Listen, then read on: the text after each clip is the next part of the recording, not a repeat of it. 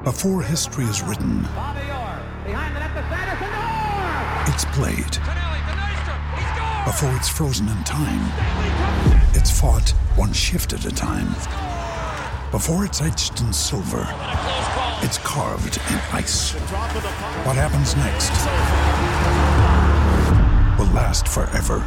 The Stanley Cup Final on ABC and ESPN Plus begins Saturday. Another day is here, and you're ready for it. What to wear? Check. Breakfast, lunch, and dinner? Check. Planning for what's next and how to save for it? That's where Bank of America can help. For your financial to-dos, Bank of America has experts ready to help get you closer to your goals. Get started at one of our local financial centers or 24/7 in our mobile banking app. Find a location near you at bankofamerica.com/talktous. What would you like the power to do? Mobile banking requires downloading the app and is only available for select devices. Message and data rates may apply. Bank of America N.A., member FDIC.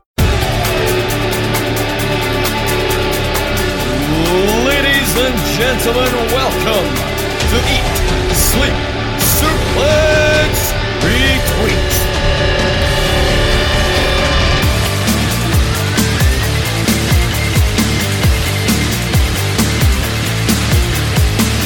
Hello and welcome back to ESSR Central here on Eat, Sleep, Suplex, Retweet. My name's Ross McLeod, and after David Hockney's unprecedented, unwarranted, and quietly uncouth attack on my weight this past week on Saturday Draft Live, I have been on a diet this week. I've been on a series of low-cal meals so I can bring on this high-cal snack that is Chris Anthony Lopez is my guest. Oh, God.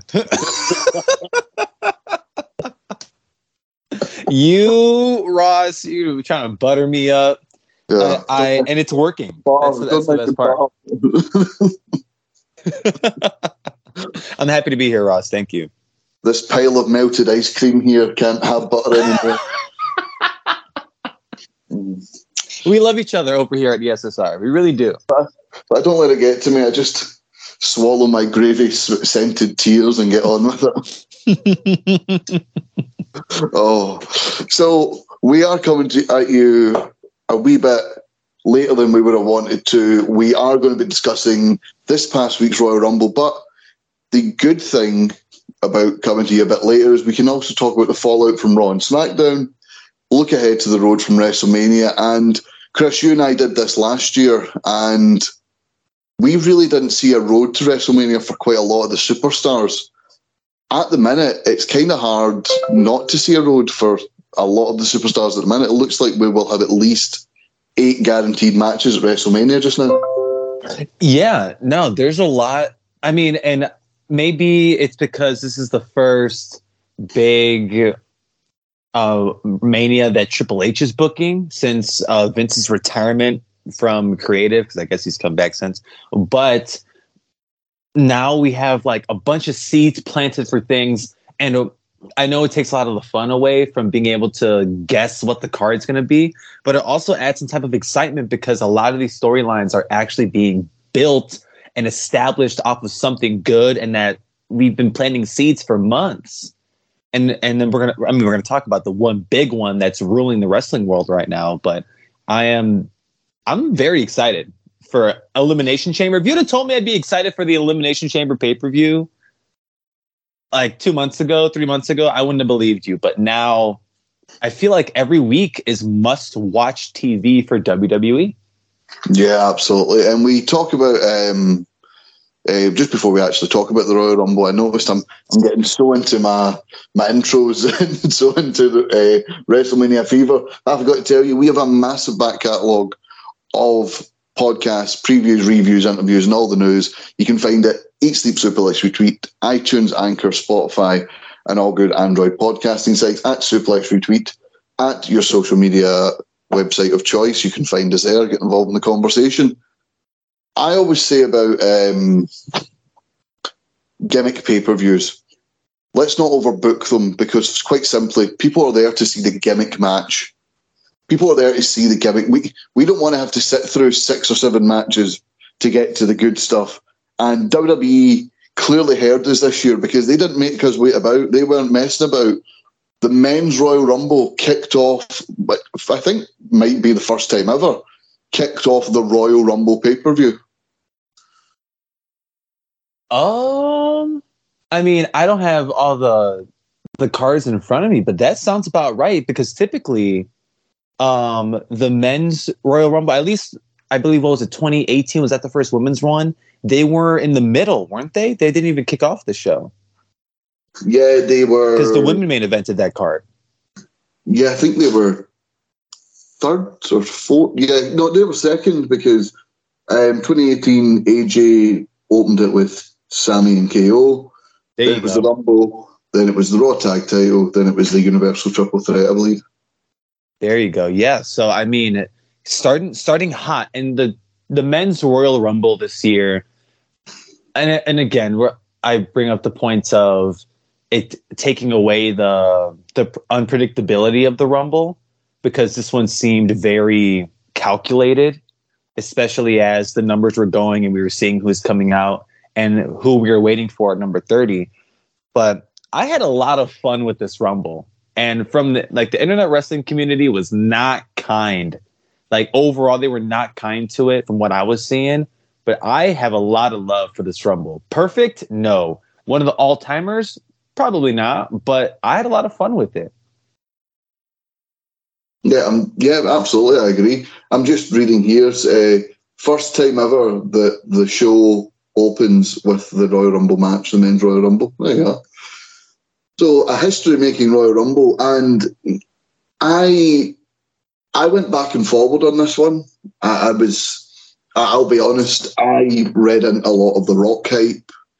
I'm a massive Rock fan. I didn't let that ruin it for me, but I was in my heart of hearts hoping to hear that If You Smell and the crowd going mental. But looking back, see on older pay-per-views, like see when you look at the 2001, the 2002, even 2003, yeah, there's a couple of surprises in those matches, but those matches had a stacked roster. Sorry, those shows were at times of a stacked roster. And the reason those shows are so good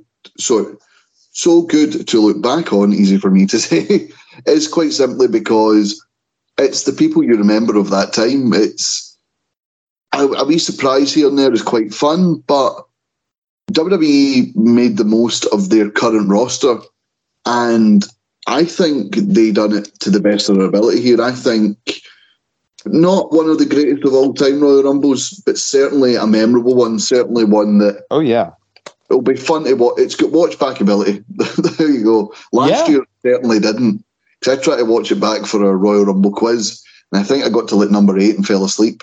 Because that match sucked. Like, last year's Rumble sucked. Mm-hmm. Like, and it was this whole, like, and I mean, we both were on the Rumble quiz, and we both talked about how much we love the Rumble, and like, it's an all-time match type. It's a whole presentation. It kicks off the road to WrestleMania, and last year's, when the Rumble sucks, something's up, like, going into Rumble season, like, or going into WrestleMania season, because that's what starts the energy. And if it's bad, then what else are we going to look forward to? Like, and they salvaged it. I actually really loved last year's WrestleMania, so they made it up to me later. But the Rumble last year itself was just not good, and I thought, like, this is really bad. But Triple H's first Rumble, again, like what you said, it's not all timer, but memorable's the word. And there was a bunch of fun moments in the men's Rumble and the women's Rumble, which we'll get to later. But like, Cody was the big elephant in the room, right? Yeah. In regards to this, he announces in advance, I'm gonna be in the Rumble. Pisses off many of the internet smarks, because why would you announce the Rumble, your Rumble participation? Which I totally get that. Why you'd want it to be a surprise. I mean, in my head, talk about you buying into the Rock hype. I bought into the hype months ago. Oh, Cody's coming back for the Rumble, and he's winning it. Mm-hmm. Like, I bought into that a long time ago. And even now with oh my God, is Sami Zayn going to win the Rumble? Is Sami Zayn going to do this? Is The Rock going to show up? I love The Rock. I was anti-Rock in the Rumble so damn bad. I did not want The Rock to show up and win the Rumble because he didn't need it.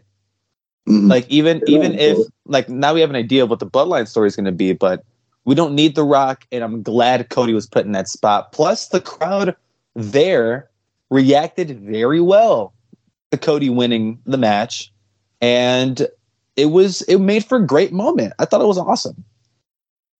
Yeah, no, absolutely. I was actually talking to, I'm just trying to get the conversation up here, and I was talking about the Rumble with a friend, and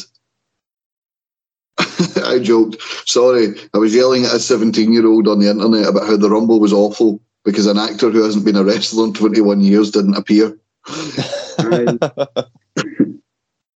And his response was, never thought I'd say this, but The Rock might have ruined it. And yeah, it's surprises in the Rumble. I think they're a bit more of a new thing. You used to get an occasional one, but not every year because the roster was stacked. WWE are at a stage now where they've got enough talent where they don't need 5 or 6 people popping up as a surprise in the Rumble. Right.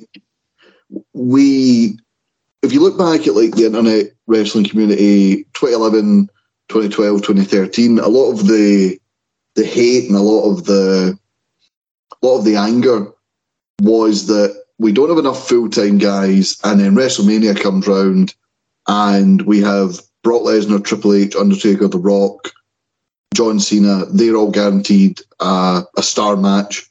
And then occasionally you'd have someone like a Goldberg or a Kane or someone like that coming back, a Chris Jericho. And you're like, right, well, there's between 6 to 8 spots now at WrestleMania which are taken up.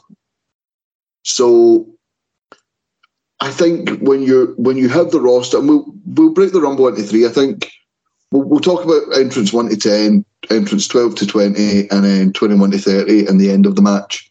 Sure.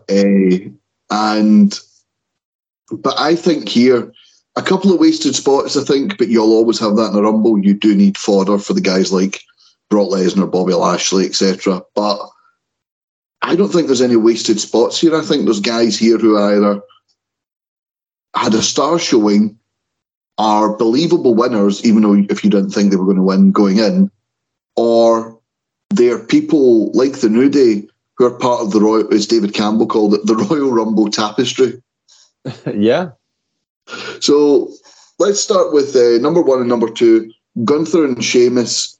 Gunther has been on a tear since the summer, since winning the Intercontinental title, back with both members of Imperium, great matches with Sheamus, great matches with Ricochet. Sheamus, along with Drew McIntyre just now in the Brawling Brutes, having a bit of a career revival. Sheamus goes through these ebbs and flows, but he's never really been able to get back to the popularity that WWE wanted to have him at in 2012. He's at that popularity. I dare say he's more popular now than he was then. Yeah, and I mean he had the strap at that point, like over a decade ago at this point.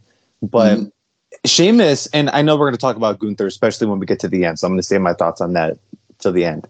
But Sheamus, he was one of my favorite people in this match. Like, yeah, I know he was getting clowned on social media, like, oh, he's just, chilling at the waiting at the turnbuckle, watching spots happen, whatever.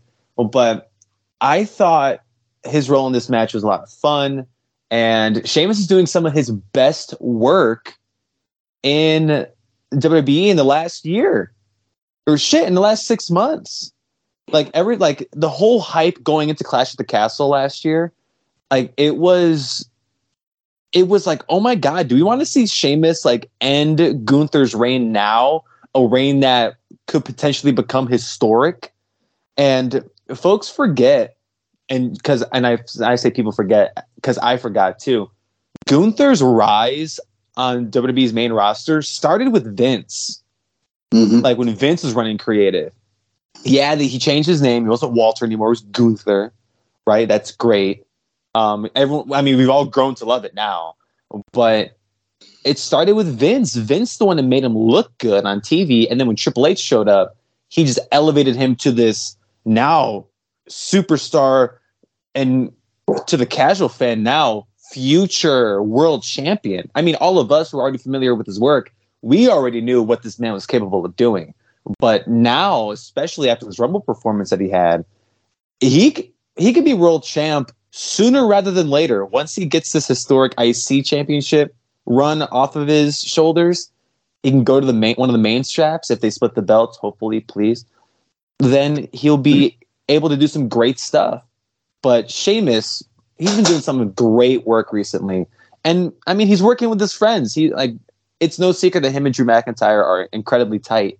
And they're doing some really fun stuff right now, and I love that.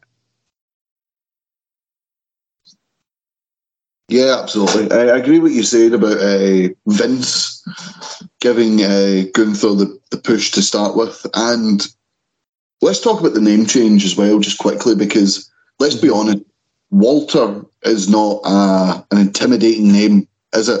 It's an old man name.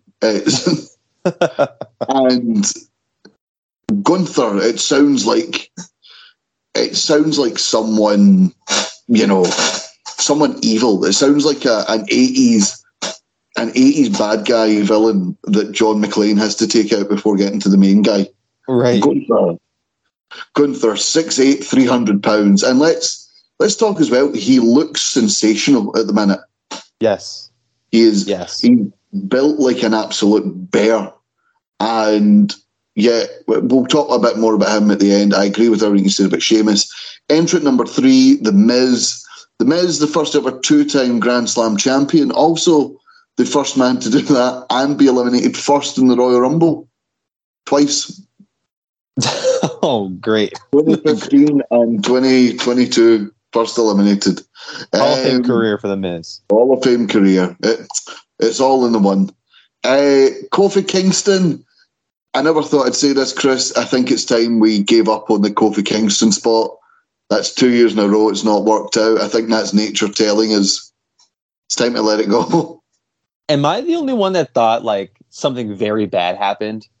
I know obviously they messed up the spot, but like he hit the table hard, the announce table hard as hell. Yeah, for those of you that haven't seen it, Kofi Kingston attempted to save himself by landing on a chair. I actually watched the This Is Awesome Royal Rumble moments after NXT TakeOver last night. He talked about how there's a bit in the chair that you can lock that he knows from his days working at Staples, and it means the chair won't move, and you can like pogo stick around it or jump on it. Obviously, that had not been done. He's hit the chair. He's hit his head off the announce table. And yeah, 14 minutes he lasted in the Rumble, along with Woods, who was a couple of minutes behind him, 10 minutes 29. Obviously, this was meant to be the big spot, but didn't work out. I'm happy to have Kofi Kingston once in a while do these Rumble spots, but I think the time has come to let it go as a yearly spot.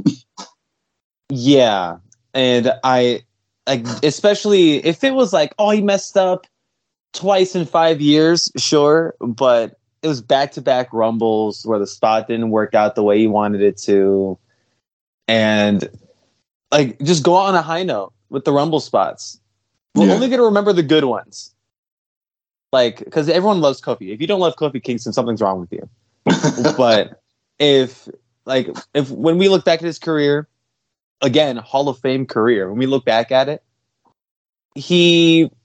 I think he'll be okay. I think we're going to remember the good ones because there are a bunch of good ones. Absolutely. We talked about 4 and 6, Kofi and Woods. Number 5, Johnny Gargano. A nice little showing for him. He's not really had the chance to show what he can do on the main roster fully yet, but just under half an hour, 29 minutes and 57 seconds, Johnny Gargano lasted. Had a good Rumble showing in amongst some of the big guys like Cross, Lesnar, Lashley, Sheamus, Gunther, McIntyre. A good showing for Johnny Gargano, and hopefully something we can build on here hopefully heading back to the Johnny Wrestling of the NXT era. I think we're just killing time until Tommaso Ciampa comes back with Johnny Gargano. Yeah. Like I love his Rumble performance. Again, like all the monsters that you just listed off, he survived all that. Good for him. But like creatively, he's been in a rut, and it's a little bit disappointing, especially with how beloved Triple H's creative has been for WWE in the last half year. Yeah. But Johnny's has gotten lost in the shuffle since he came back. But hopefully we'll find something good for him going into WrestleMania. Or maybe, again, we're killing time for Tommaso Ciampa. Who knows? I think with Gargano, had he still been in NXT and still been a continuing presence on TV when Triple H took over, I think he would have came straight up, went into programs, and just kind of worked his magic. I think, because he took time away, he needed time to integrate himself with the audience again, certainly the more casual viewer. And the Dexter Lumis stuff, I mean, I wouldn't mind seeing the two of those guys as a tag team. I imagine if we weren't in the midst of a historic tag title run for the Usos, you might have seen Gargano and Lumis going up for the titles. But yeah, I think him and Ciampa are destined to be joined at the hip. It's just unfortunate that Ciampa's starting to have more and more injuries. Let's talk about number 7. We talked about someone lost in the shuffle. Karrion Kross. I was watching this with a few of the members of the podcast. Strack was not a fan of how Karrion Kross has been booked on the main roster, simply because of how he was booked in NXT. Second man out here, eliminated by Drew McIntyre. I think Karrion Kross is good. I think there's a place for him. But at the same time, and I'm just going to list some big guys who are in this match: Gunther, Sheamus, McIntyre, Lesnar, Lashley. Obviously, in the WWE Championship picture, we've got Kevin Owens, we've got Damian Priest, we've got Roman Reigns, we've got Braun Strowman. He is a guy that needs to be booked as a monster, or at least a dominant threat. Yes. But fortunately, he's not as good as any of those other guys I just mentioned. All those other guys have something else that Karrion Kross just doesn't have. No, and you nailed it right in the head, right? And don't get me wrong, he's definitely doing better than Johnny at the moment. The Rumble performances would tell you otherwise. But Karrion Kross, again, he got lost in the shuffle when he first came back a little bit, and they put him in these weird feuds that he was inevitably going to lose. But they have to present him differently. Like, whatever role he fits on a WWE roster, there are already 2 or 3 guys that are already there and honestly more over than he is. And he's already booked and presented differently because of Scarlett and Scarlett's presence around him. So, like, there's a role for him. They just haven't necessarily found his niche yet. And having a feud with Rey Mysterio and Drew McIntyre and having him just be in, like, as of this recording that we're doing, he might be in the IC title mix going into WrestleMania. Doubt it. But there's a whole thing with Karrion Kross that we might just have to wait, and after WrestleMania, we just reset with him. Like, book like the monster you're talking about. Like, he might not have to be a Braun Strowman type, but obviously he's an all right wrestler. Let him, what happened to Karrion Kross that was in NXT? Triple H is the same guy. It's the same dude. So, like, there's a way to go about it, but Karrion Kross being the second person eliminated here was a bummer. Yeah. Entrance 8 and 10, we won't go too much into them. Chad Gable and Santos Escobar, pretty much fodder for Brock Lesnar when he comes in. Brock killed Santos Escobar, by the way. Let's talk about entrant number 9, Drew McIntyre, lasting 39 minutes and 10 seconds, 4 eliminations, eventually eliminated by Gunther. I thought he was going to be the safe bet. I thought if, God forbid, something happened to Cody or it wasn't going to be Sammy or The Rock, I thought Drew McIntyre was there, because we talk about Karrion Kross when he was brought back.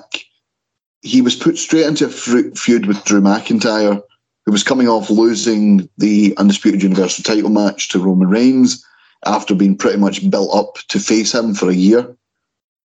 So Karrion Kross couldn't just beat Drew, and we couldn't just have Drew lose cleanly.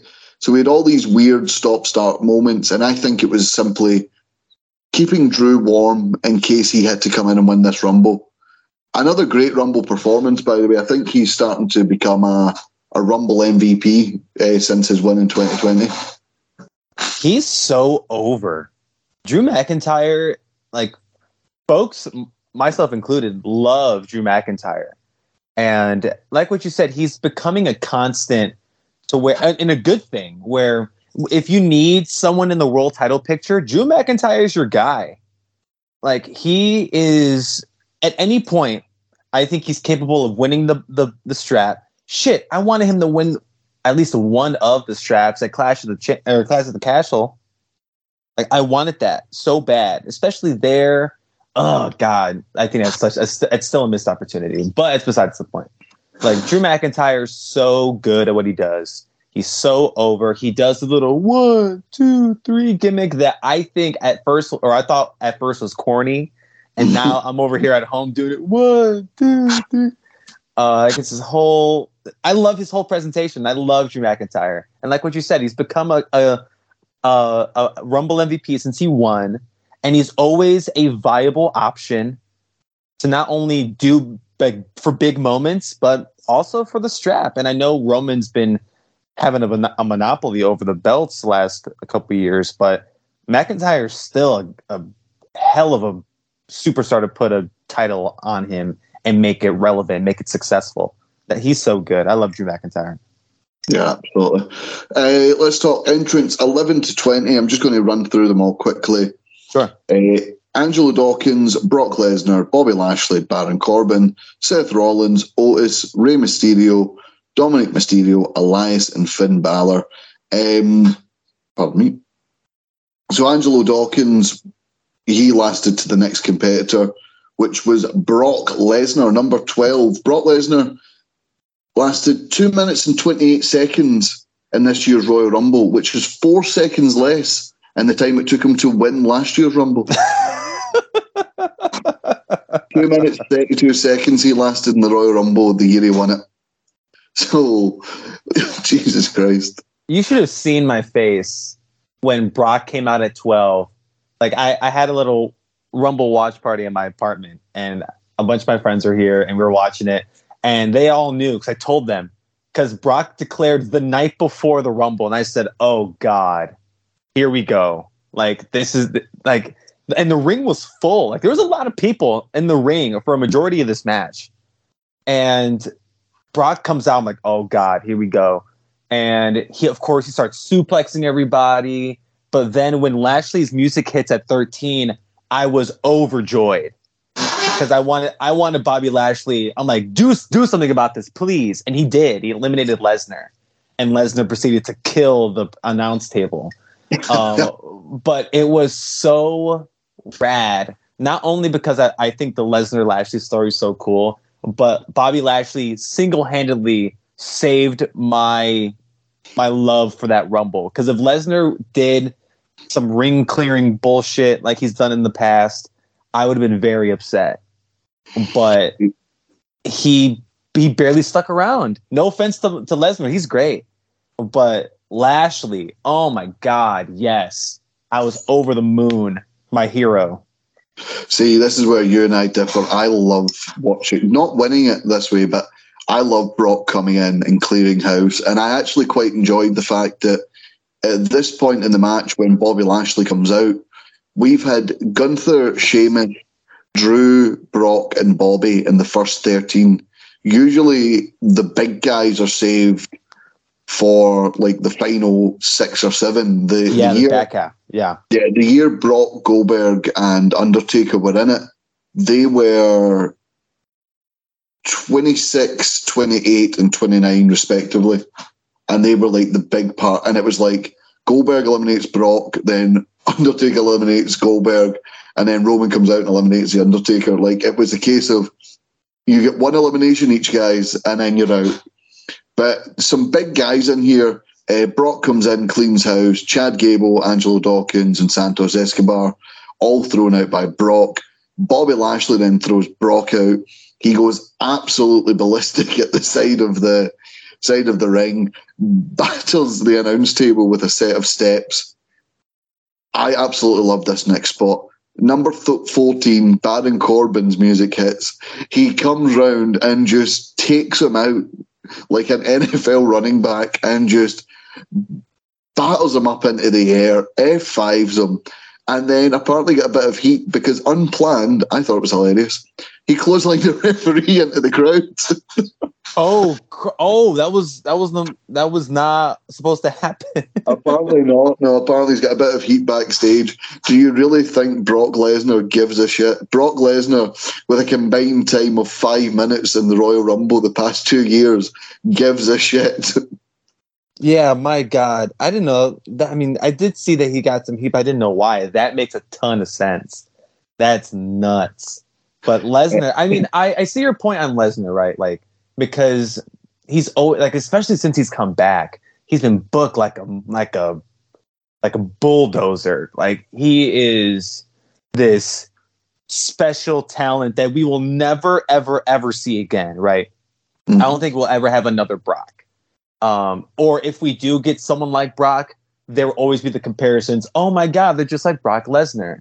Because Brock is such an anomaly in pro wrestling. And WWE's been lucky to have him because there was a point he could have gone anywhere, but he opted to stay here. And I've been loving the Lashley Lesnar stuff because it's just these two monsters of men pummeling the hell out of each other. I think it's why I liked the Goldberg Lesnar stuff at first when they started feuding a few years ago, because it was just two big meaty men slapping meat. Like, it was just two big ass guys. Their matches would be 5 minutes long, but they wreck everything at ringside, trying to kill each other. And that's what I'm expecting Lashley Lesnar to be when they finally do this big match, presumably at WrestleMania. So I love the story moment. And it also preserved some people for later to be eliminated by other people. And like Rollins came in a few spots later because you mentioned like the big guys, like the physically bigger guys.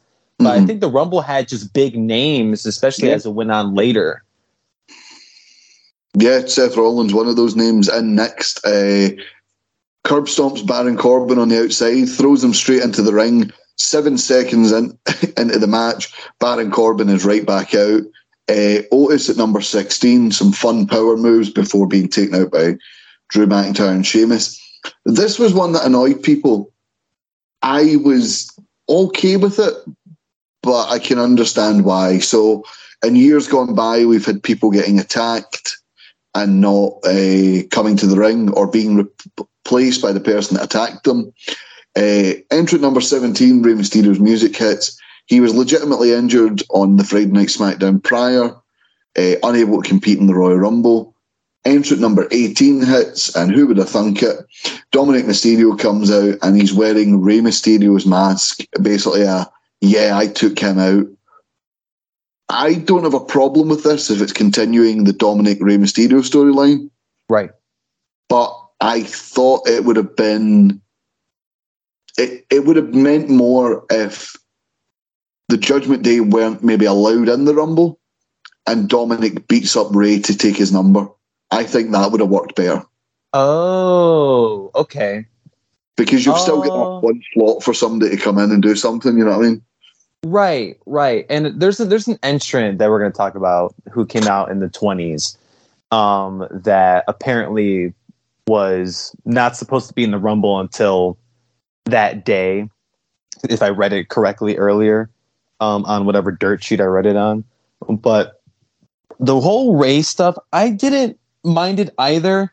The one thing that, like, okay, sure, what if Rey he got hurt, there was no one to take the number.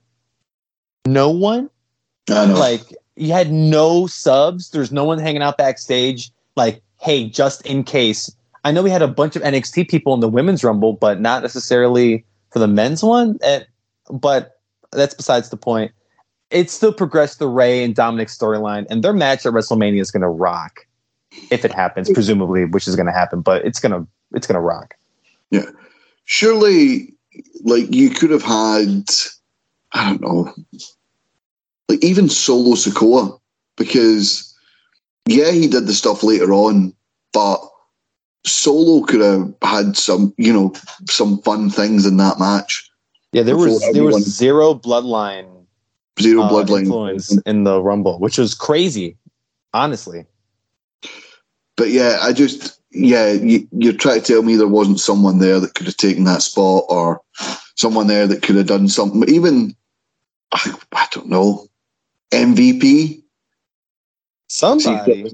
Yeah, but maybe he just didn't have his gear with him. I don't know. Always bring your gear. Elias eliminated in 39 seconds. I'm going to be honest. I was hopeful Elias was going to go backstage, shave, and come out as Zeke. Oh Christ! That would have popped me though. I would have got a pop out of that. Number 20, Finn Balor, rounding off the top 20 here. We'll move on to 21 to 30 because we'll talk more about Finn Balor when we get there. Booker T making an appearance, almost like for like his appearance in the 2011 Royal Rumble, but it still got a pop out of me. I thought it was hilarious. And it's always nice to see Booker T back. I read this thing this morning how apparently Booker was not in the Rumble until that day. Really? Like I might be talking out of my ass. I might be lying, or the dirt sheet I read it on it's just not true. So take what I'm saying with a grain of salt. But from my understanding, Booker was not in the match until that day. I mean, he only lasted how long he lasted? Like a couple minutes. He just did. He showed up, did a spinneroonie, and Gunther killed him. But that was it. It was quick. But it was cool. Again, it popped me. I love Booker T. I don't even want to say Booker's underrated because I think everybody loves him. There was a moment, I can't remember the match the other night, but there was a match on NXT Vengeance Day the other night where the wrestlers were over at the announce table, and Booker goes, "Let's get the hell out of here." And Vic Joseph goes, "Why are you running? You're in fighting shape. You were in the Royal Rumble last weekend." He looks good. Exactly. And he's almost 60. There was I can't remember. It was a comic book that did. It was an online comic strip that did Daft Wrestling ones and all that. The name escapes me, but it said trying to suspend belief for commentators, and it was the comic strip was like Rey Mysterio and Evan Bourne fighting over near the announce table. And yet it was Michael Cole going, "Oh my, if only we had a 6'6" former world champion who could keep us safe when these guys come over here." And they've drawn Booker T like the Hulk in the comic books. Like, damn dogs, we better get out of here. Let's round out the 22 to 29. Damian Priest, Montez Ford, Edge, Austin Theory, Omos, Braun Strowman, Ricochet, Logan Paul, Damian Priest there to round out the Judgment Day. Had a pretty decent showing. Seemed to just seeing who he eliminated because he's classed as having one elimination. I can't even see who his elimination is classed as. Oh, Montez Ford. He eliminates the guy directly behind him, 44. I thought that was a waste of Montez Ford. I thought 100%. Oh my God. I think, see when the inevitable Montez Ford single runs happens, and I know we always don't need to have teams break up, but like, see with the New Day, where everyone else is fine if Kofi or E or Xavier goes and does their own thing. I think Dawkins took years to find the right partner and the right gimmick, and it was with Ford. I think if there's a blow-off in a Montez Ford-Dawkins feud, I think Dawkins has to win it because Ford will be okay and go on to bigger and better things, whereas Dawkins will need to hang his hat on the fact that I beat him when we had a feud sort of thing, because I see Dawkins being a bit like, see the way Gable is now, where he just jumps from partner to partner. And at the minute with the Alpha Academy, it's working. But then you do need to sit through some teams like the Bobby Roode Gable tag team, which just didn't seem to work, or the Gable Shelton Benjamin tag team, which just didn't seem to work either. So yeah, I think that'll be his future. But Montez Ford wasted in this Rumble, I think. Edge appears number 24, gets a massive pop. I think this is the last time we're going to see Edge in a Rumble. Ooh, okay. I think he's rumoured to be retiring this summer. One last run?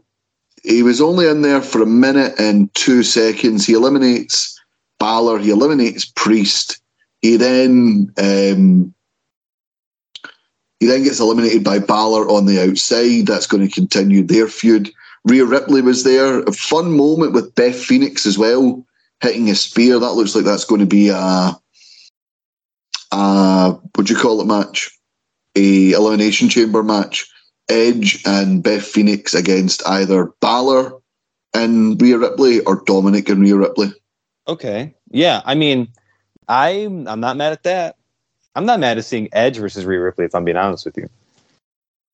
No, not at all. That'd be rad. Austin Theory, 26 minutes in the match, eliminates Ricochet, one elimination. It's not really a great showing, but not a poor showing. He was in the final 4. Yeah, he's the U.S. champ right now. And Austin Theory's crushing it. Since the little heel turn, or like the little character turn that he did a few months ago, I think he's doing some good stuff. I feared the worst when Omos came in. Oh, so did I. Because I thought, oh God, we're not getting Brock's eliminations at the end. We're getting Omos now. Omos is going to sit and annoy everyone. But no, he was in there, a few power moves. Everyone tries to eliminate him. He fights back. And then out comes Braun Strowman to the saviour and delight of everyone. Power slams Omos, throws him out of the ring. I always like it when they put big men together as if they're not they're not interchangeable, because they used to do this with like Kane against the Great Khali, and you're like, Kane used to jump off the top rope and off the top of cages and, did Hurricane Ranas and, flipped himself out of the ring over the ropes and all that. And you're like, Khali couldn't walk. That's kind of what Strowman almost is. Strowman's still a unit, but he's slimmed down a bit to be more athletic. He's got the power stuff, but he's also quite athletic, whereas Omos is just this lumbering big guy who's only been in wrestling since like 2020. Right. And I was also fearful when Omos and Strowman came back to back, or came out back to back.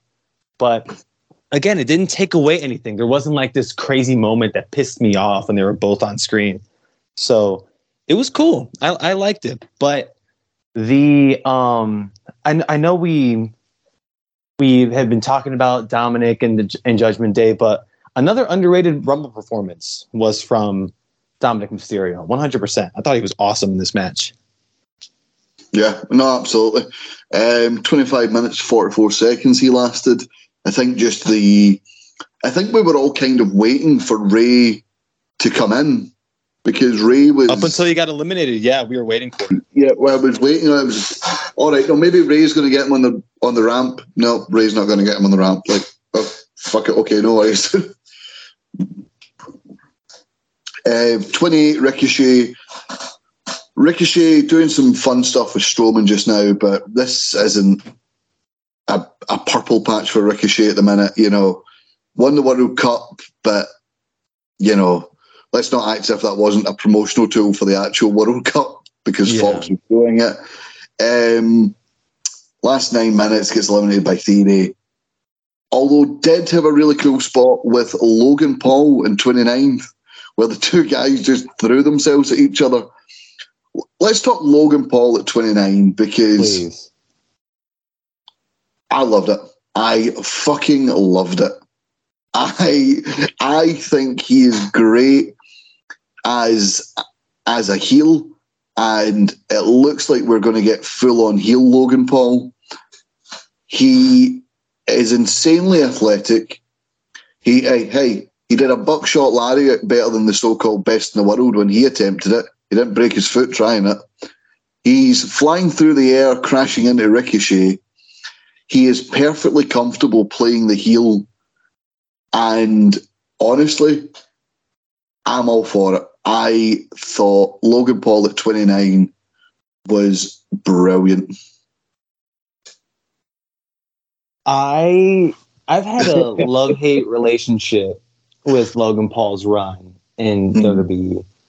And maybe it's because I'm not a big fan of his work or his antics before he signed. I'm the same. I'm not a fan of the outside WWE Logan Paul. The Logan Paul in WWE, big fan. He's had some really fun matches, and I'm not going to sit here and act like he's bad. He's very talented at all this. That Rumble spot with Ricochet, I was taken aback at how awesome that was. I jumped out of my seat when I was watching it. That's an all-time Rumble moment right there. The two of them launching themselves. And I know folks are like, oh, we've done that spot before. Yeah, but this one was the best one. This one was the coolest one of the bunch. Because it's these two guys launching themselves and hitting meat to meat in the center of the ring. And you heard the thud and the crowd, and they lost their damn mind when it happened. It was a great moment. But the Logan Paul of all of this, and my heart sank when he came out because I'm like, oh my God, he might win. They might give it to him. I was convinced. I was like, is he about to win this damn thing? I knew Cody was coming out at 30 at this point. But I was like, yo, what if he wins? But thank God I didn't have to worry about that. So we're okay. Yeah. Finished 28th in the Rumble, or the final three. Second year in a row, a celebrity's been in the final four after Bad Bunny. So, hey, I have no problem with Bad Bunny and Logan Paul being in the final fours. It's when they start winning it, that's when I'm like, yeah, maybe. Yeah. Plus, Bad Bunny took an F5, so he's okay. Yeah, I don't mind a Mountain Dew Pitch Black match. I don't like it when a Mountain Dew Code Red wins the Rumble. You know what I mean? Right. Draw that line. But let's talk Cody Rhodes, number 30. We knew it was going to be him. What are your thoughts about it being announced ahead of time? And what are your thoughts on his performance in the match? So in the match, he was great. I loved the little exchange he and Gunther had to end it. Thought it was awesome. And it really put over Gunther even more so, like he needed it. But I thought him coming out at 30, it was kind of predictable to me, especially once the first two entrants came out and one of them wasn't Cody Rhodes. I didn't mind them announcing it ahead of time. To me, it was just stating the obvious, because I always thought to myself, he's going to come back at the Rumble. Of course he's going to win. So you just telling me in advance, it just validates my feelings on everything. But I also get why people wanted the surprise, even though, again, it's the worst kept secret in wrestling. So you do that, you announce it. Apparently he didn't get cleared until that morning, which is insane. But he wins the damn thing for a great moment, as you said earlier, a memorable moment. But the big highlight to me of this entire match, and it wasn't the individual performances of Sheamus, Logan Paul when he showed up, Dominic Mysterio, Drew McIntyre, Seth Rollins was really good in this Rumble too. But the last 7 to 8 minutes with Gunther and Cody Rhodes. Gunther had a historic Rumble performance. He didn't need the win. Shit, he might win next year. Who knows? But he didn't need it. But all-time, shout out to all-time record for being in the Rumble for an hour. What, hour 16? Yeah, 1 hour. That's insane. 40 seconds. 1:11. So that is insane, right? Because I guess we're not counting the Greatest Royal Rumble with Daniel Bryan. So it says here Gunther set a new longest time spent in a 30 wrestler Royal Rumble. So I think. Oh, okay, a 30 wrestler. So that's how we're gonna do it. Either way, Gunther all-time record breaker, and he makes Cody work for it. Cody struggled with getting Gunther out, and they were selling the pec. Oh, the pec. Gunther's chopping the pec, the torn pec. They were selling the hell out of it. But I thought it made for some great stuff. And it made Cody look good, made Gunther look good. And damn, I loved how that Rumble ended. Plus, I was almost swayed. Hey, if Gunther wins this, I'm not going to be mad. That was the same. I was sat there going, I kind of hope Gunther wins this now. I think it would add an extra layer. My only thing about Rhodes being at 30, I think just for the wrestler themselves, see if Cody came out maybe about 25 and maybe had an extra 15 minutes in the Rumble, it would have made the Gunther battle feel a bit more epic, because Cody's there and he's going 30 minutes with a torn, on his first match back, whereas you've got Gunther who's going an hour and he's been in since number 1. Plus Austin Theory coming out of number 30. I think the crowd would have hated it, and it would have just got him more over as a heel. I think he would have been great. In my perfect world. No, and I love everything you just said too. In my perfect world, I had Rollins and Rhodes starting the matches and Rhodes going the distance. Nice. Mm-hmm. Or having Rollins and, how we saw in the Women's Rumble later, having the first two be the last two. Mm-hmm. The old Michael's Bulldog. Right. Or something like that. Right. Or Rollins is in the bottom 4. He gets eliminated. And it's Gunther, Theory, or whoever, and Rhodes. But I wanted Rhodes to be one of the first two. But him coming out at 30, okay, great. But I still think it made for a great moment. And again, he did an interview the one time I watched Logan Paul's podcast is because of Cody Rhodes. They wanted Cody they were aiming for WrestleMania, not even to the Rumble, for Mania. And Cody was like, nah, I want to do the Rumble. And he got cleared that morning.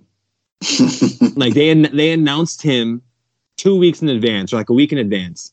And he didn't get cleared by medical until he got to the arena. Oh yeah, you're good. What if he wasn't good? Then what do you do? I had put a thing out there that I said, I bet you that Cody Rhodes does not make the ring. I thought Seth was going to take him out. That was worst case scenario for me.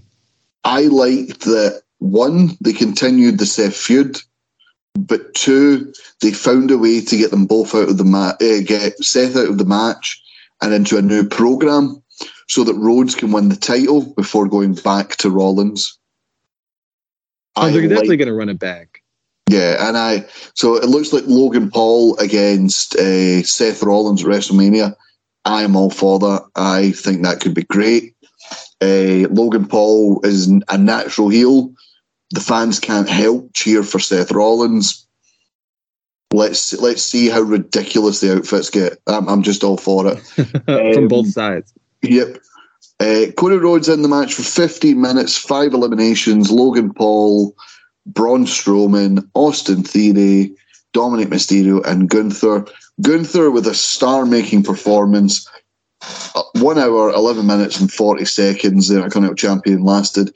Eliminated former world champions Sheamus and Drew McIntyre, both members of the New Day, and Hall of Famer Booker T. So not a bad night for Gunther. And just coming out of this match itself, it looks like we're going to have Gunther, Sheamus, and McIntyre for the IC title. We're going to have Lesnar, Lashley. We're going to have Seth Rollins versus Logan Paul. We're going to have Rey Mysterio versus Dominic Mysterio. We're going to have Edge versus Finn Balor. And we now are going to have Cody Rhodes going for both titles. On night 2, WrestleMania, he's going for the undisputed WWE Universal Championship. I'll say it in advance. Do you remember when Keith Lee won both titles in NXT? Yep. And he said, the NXT North American title was about opportunity. I can't deny others the opportunity I have had. So I must gracefully vacate the title as I continue as world champion in NXT. I think Rhodes has made it clear he wants to be the WWE champion because it was a title that eluded his father. And I think he will be Raw's champion while he vacates the Universal title. Ooh, I was under the impression that he would truly unify both belts into one, and then they run like a tournament on SmackDown for, in my head canon and how I want it to be, they bring back the big gold belt for SmackDown. I mean, if you're going to talk sense and have good ideas like that, I'm going to have to agree with you, Chris. So we're just going to talk that way. But yeah, I think coming out of, because I've said I would like it if they split the titles before WrestleMania, but I feel with the Usos and with Roman Reigns, the title runs are so historic now that if you take one belt off them, it dilutes when they get the second belt taken off them. It just has to be one, like, bang, that's it. And I think Sami and Owens are, we'll get to this in a minute, they're going to be going for the tag titles at WrestleMania. I think they'll have the SmackDown titles and they vacate the Raw one. So the TV after WrestleMania will be looking for new tag champs on Raw. We'll be looking for a new Universal Champion on SmackDown. That's my predictions. You are speaking some sense, man. I know, it doesn't happen often. Don't tell people that. Let's just jump from one Rumble to another. Let's talk the Women's Royal Rumble. An hour and 1 minute and 8 seconds. Rhea Ripley and Liv Morgan both breaking the number 1 and number 2 for longest time in the Royal Rumble match. We'll get to numbers 1 and 2 in a minute. We'll just kind of take the same form here, if you don't mind. So entrance 3 to 10, Dana Brooke, Emma, Shayna Baszler, Bayley, B-Fab, Roxanne Perez, Dakota Kai, and Io Sky. I'm going to start with number 3, Dana Brooke. Not for me. I'm sorry. She's been in WWE since 2013, 2014. Just checking here. 2014. It's been 9 years. She has had opportunities. She hasn't improved. There's no character there. She's dead weight on the roster here for me. And yeah, I know WWE needs a bigger roster for the women. People at Dana Brooke, I'm sorry. I just, no, not for me. I need her gone. She's like how Natalya has been the last few years, where like at this point she's there for like squash matches or fun little gimmicks. It's a bummer, but she's just been around, and I feel like WWE, or really just and it's not even just a WWE problem. Like, it's a problem across wrestling. You can only have so many big matches with women in them, but now that the women's rosters are slowly getting bigger, like, they're just going to get lost in the shuffle even more so than they were before. Yeah. And Dana, I feel like, is the biggest casualty of all of that.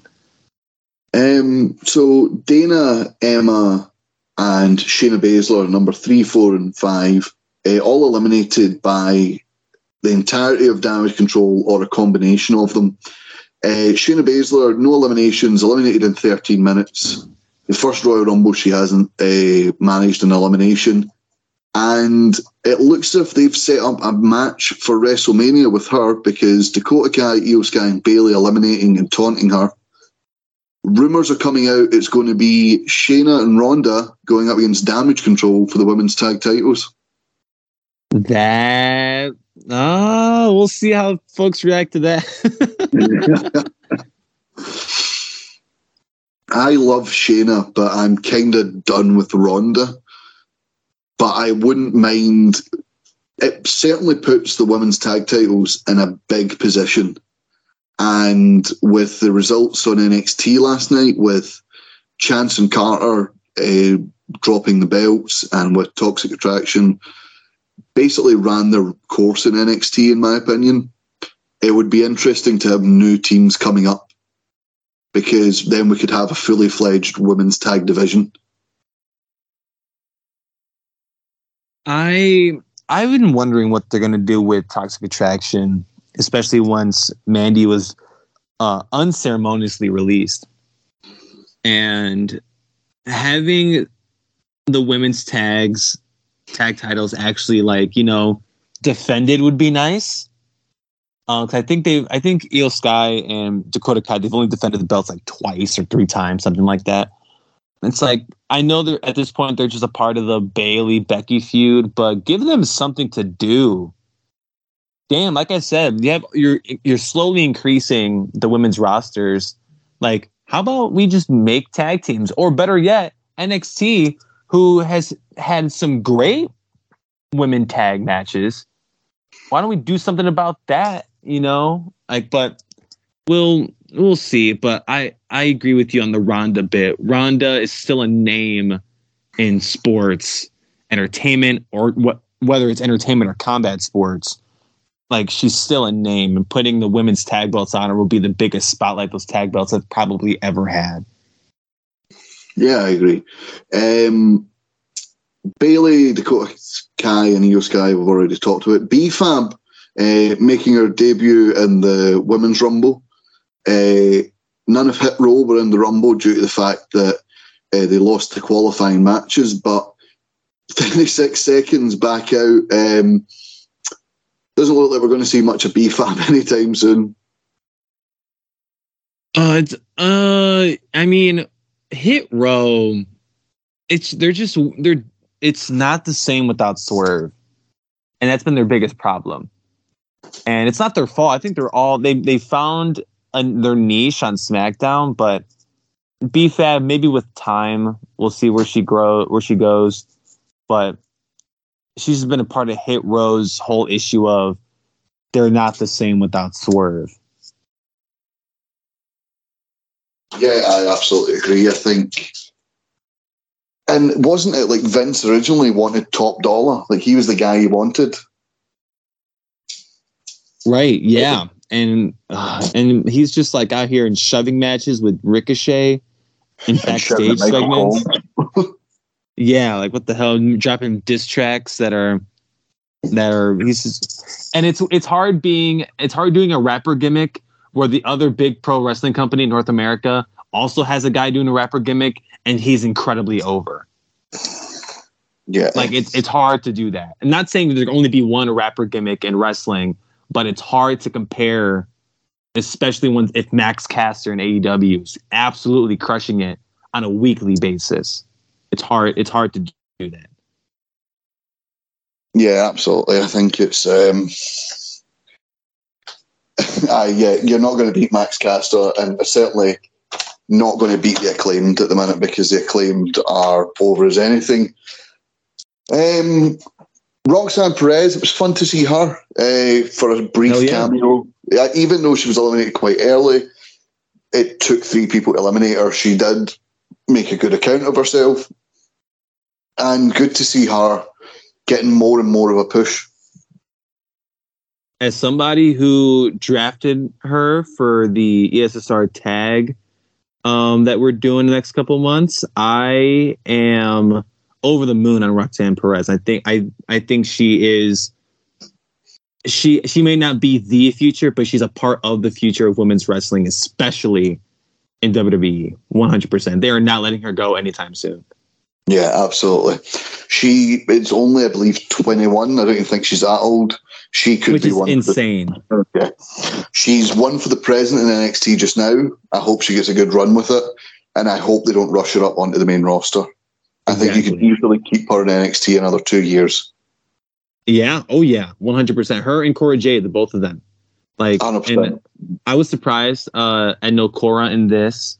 I know they had a bunch of NXT folks in this, as we'll list off in a minute, but Roxanne is a star, and I think that is an understatement somehow. Yeah. So let's go from entrance 11 to 20. Natalya. Just let it go, Natalya.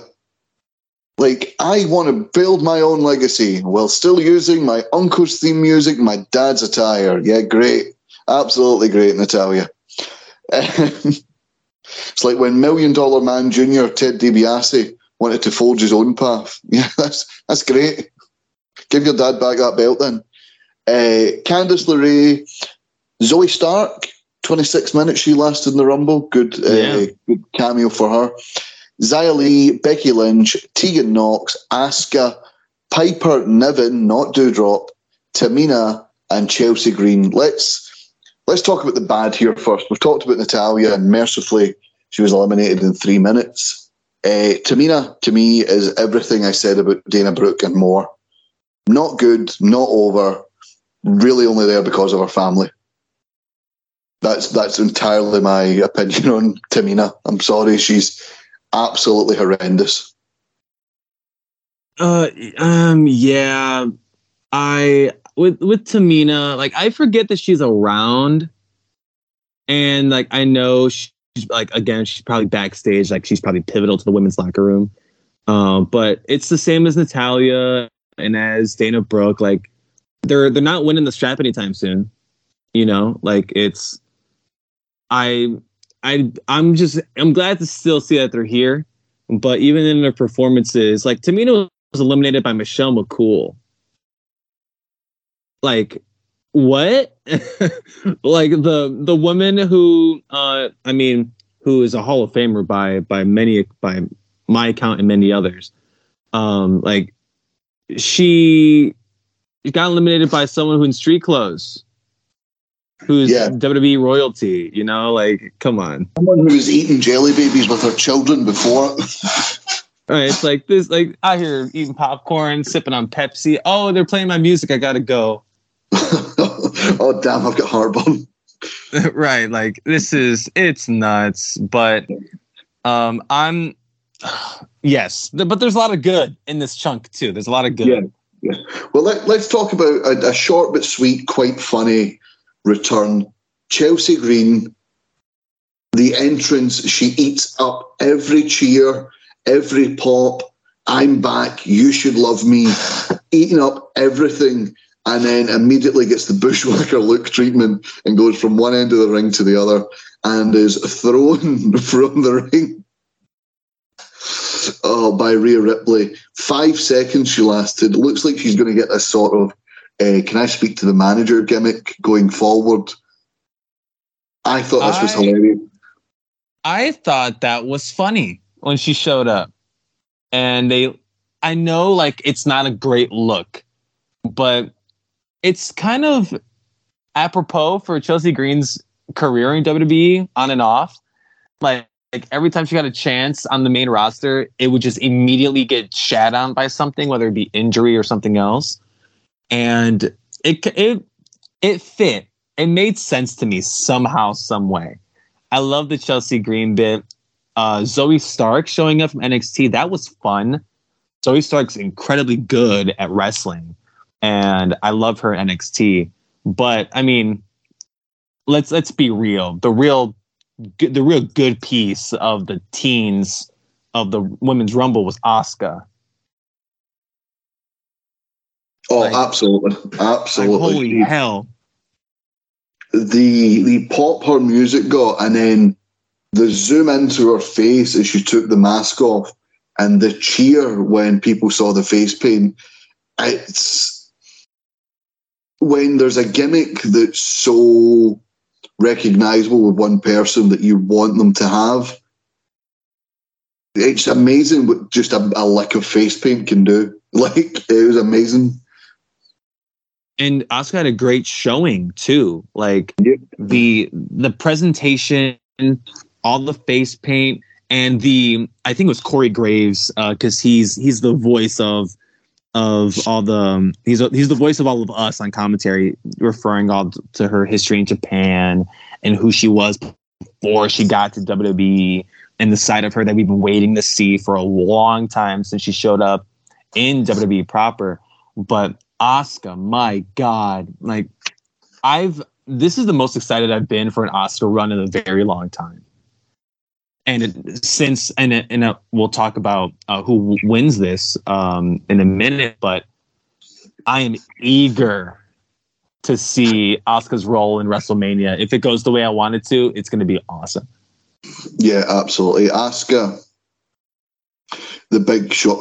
Becky Lynch at 15, so we had Xylee at 14, eliminated by Zelina Vega in 15 minutes. Becky Lynch, only in there for 10 minutes, gets 2 eliminations, eliminates both members of Damage Control before Bayley gets her. But really good to have main eventers in there, sort of the way that the Men's Rumble had with the Lashley Lesnar thing, where it was 2 big main event people, but they were quite early in the match and they didn't overstay their welcome. They got out of the way before the final bit, giving other people a chance to shine. Yeah, like, and Becky didn't need to hang around this for a while. Like, we know what Becky's capable of doing. She's like how I was talking about Drew McIntyre earlier. You can just plug him into the world title picture and it would make sense to everybody. Becky's like that for the women. You can throw her into any program and it's going to work. It's going to make sense. Like, oh, she got a title shot. Oh yeah, it's because she's Becky Lynch and she's the shit. Like, yeah. That's it. But it progresses the story with Bayley that I haven't disliked. I dig this. I'm a fan of how they've been doing the Becky Bayley stuff. While not perfect, I'm still fingers crossed it doesn't go up in flames anytime soon. But I like this. And you mentioned Piper Niven. Like, oh my God, no more Dewdrop. Thank you. Yeah, it was amazing. And the little nod to her character Viper. She strikes like a viper, and we were like, he said it. He said the thing. Zelina Vega coming out, number 21, dressed as, who was it she was dressed as from Street Fighter? Oh, man. I do not know. It was, oh, God. You put me on the spot here. Oh, Jury from Street Fighter. Who? Jury Han. All right. Oh, so it's Street Fighter, right? I got that right then. Oh, good. Yeah, I had to laugh because obviously in the never-ending AEW WWE feud, no 2 people are allowed to like the same thing.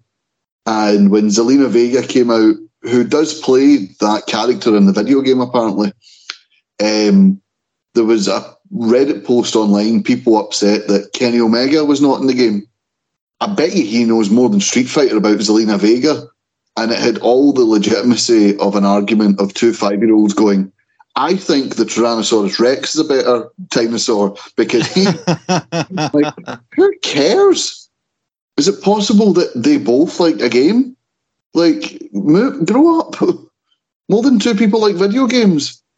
Austin Creed has a whole series about it. Right, it's like, who gives a shit? Exactly. Zelina Vega, 21, Raquel Rodriguez, Mia Yim, Lacey Evans, Michelle McCool, Indy Hartwell, a shock one there. Shout out. Sonya Deville, Shotzi, no longer Blackheart, Nikki Cross and I blocked this from my mind. Nia Jax shows up for all of 1 minute and 57 seconds at number 30. Asuka, Lacey Evans, Liv Morgan, Mia Yim, Michelle McCool, Nikki Cross, Piper Niven, Raquel Rodriguez, Rhea Ripley, Shotzi, and Sonya Deville all gang up on her and throw her over the top rope. A couple things before Nia Jax, right? Raquel Rodriguez, she's gonna be the shit. They're really making her look damn good. The last couple months, and in this Rumble, she had a really great showing. Rhea had to be the one to eliminate her, but Raquel, she's gonna be good. She'll be champ relatively soon. Michelle McCool, I already talked about Michelle coming in from the crowd. She was front row. And she was talking before the Rumble, like doing press or on Twitter or whatever. She was like, "Oh, like the Rumble's down the street. They didn't call me." Of course, come on. It's like, don't work me, Michelle. Love seeing Indy Hartwell in this. I'm a big Indy Hartwell mark, and it's a matter of time before she goes to the main roster. So the way can be reunited, minus Austin Theory. But but Nia Jax, I cracked the hell up when she showed up because I knew what the reaction was going to be. I was so excited to watch the internet burn the second Nia Jax's music hit, and they botched her entrance. Her music started playing early, and it was before the countdown. And 10, 9, 10, I'm not Lamont. Wait, what? Oh, they nailed it. They crushed it. Did you hear the story about Nia Jax at last year's Rumble? Oh God, no! What happened? So she wasn't there because this is when WWE announced ahead of time that the likes of Mickie James, Michelle McCool, the Bellas, Summer Rae, and all that would be appearing at the Rumble because they basically fired everyone. And Nia Jax got a phone call. Hey, we need you for the Rumble. Would you like to be considered? Yeah, that's great. I'll come down. I'll come be in the Rumble. No, we're putting together a list of like 50 women so we can give it to Vince and he can pick of the 50 women who he likes. And she's like, so you're telling me I can't take any bookings or any acting jobs or any modeling gigs because I'm going to have to wait about to see if I'm picked from a 50 women list. And she was just like, yeah, I think I'm going to politely decline if you don't mind. But yeah, that was last year's Rumble. So that makes me even more surprised she came back. Apparently it was just a one-off. It certainly was a pointless one-off. But oh my God. So Raquel Rodriguez, I agree with you, is going to be absolutely amazing. Mia Yim, not my cup of tea. I don't think she's bad. I don't think she needs to be released like Tamina and Dana Brooke. I think she's got a place on the roster. Just for me, I just don't really like her. Lacey Evans was a thing that happened. Gimmick number 85. I don't think you're ever going to beat Lacey Evans' original gimmick, the Sassy Southern Belle. I just thought, that was great. Just she wasn't there yet in the ring. And I think they put her with Becky Lynch too soon. Becky Lynch, when she had taken women's wrestling to a point where the matches were must watch and in the main event of pay-per-views, putting her in there with Lacey Evans, who wasn't ready yet, was a mistake. And now I think it's 2023, that feud was in 2019, and she still hasn't fully recovered. Yeah, I don't know how many times they're gonna have to reboot Lacey Evans' character, but just something about it doesn't work. Like I don't know what it is, but I don't envy her. I kind of feel bad for her. Yeah. Michelle McCool jumps out from the crowd because, in the words of David Campbell, yeah, get in there and wrestle as soon as you can't wheel your husband out anymore. No, goddamn. You gotta do the Undertaker like that. That's crazy. Sonya Deville comes in, gets 3 eliminations, decent showing before being eliminated by Asuka. I don't know why you would risk injuring yourself in the Rumble on a Saturday when you have a guaranteed title match on the Friday, but hey ho. You never know. Shotzi and Nikki Cross are there. They kind of just fill up the last few people. But let's talk about the final 3 and the final sort of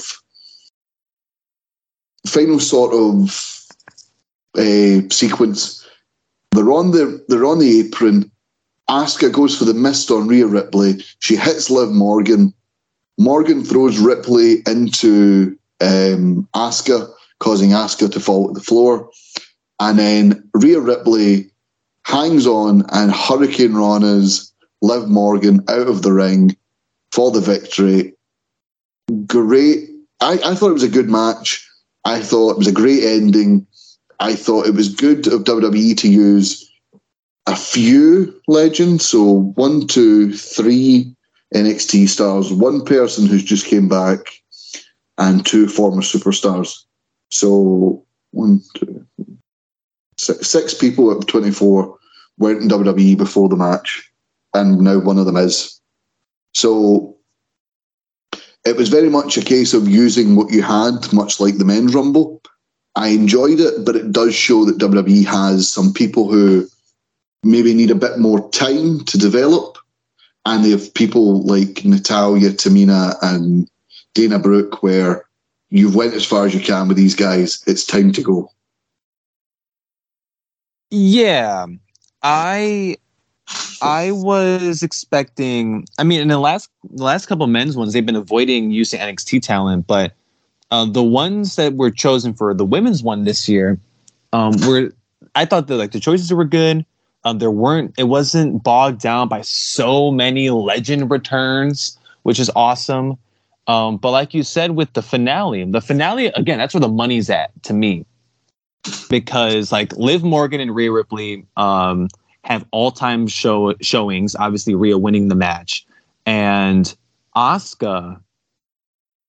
Gosh, she's gonna do some great stuff in the next few months.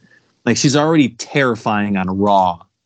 But watching her, Liv, and Rhea, like that's going to be women's wrestling this year for WWE. Those 3, like, yeah, if Liv, like, I don't know what Liv's plan is, if there's a clear plan for her between now and Mania, but oh man, like they made her look great in defeat. She lasted just as long as Rhea did, but Rhea just happened to win the match. I know there's like a lot of people don't like the Andre the Giant Memorial Battle Royal, and they felt the sort of Miss WrestleMania Battle Royal was the women's version of that. But I wouldn't mind if they brought it back, and it's a case of you win this, you get your choice of world title match at the next pay-per-view. So at WrestleMania Backlash, you're number 1 contender, and it just gives us a clear like path post WrestleMania for people. I wouldn't mind if Liv Morgan was in that and Liv Morgan won that Battle Royal, just as a spotlight on the WrestleMania card and something to give her, even just keep the momentum running. Yeah, like I know she probably won't have a title match at WrestleMania, which is a bummer, but like she's still super over, and fans obviously love her. And they think highly of her. Geez, she went over an hour in the Rumble. So, like, there's a place for Liv. Where exactly, I don't know. But Asuka seems like there's a clear plan for her, especially on the Raw side of things. And with what Rhea's doing at Mania, this is going to be fun. It's going to be a lot of fun in the next couple months. So Cody Rhodes is going after Roman Reigns in both titles. Rhea Ripley had the option of Bianca Belair, who we'll talk about in a minute, for the Raw Women's title. We all thought the story was there, given the fact that she was Bianca's number 1 contender post joining, the Judgment Day. She is also came up as the NXT champion before.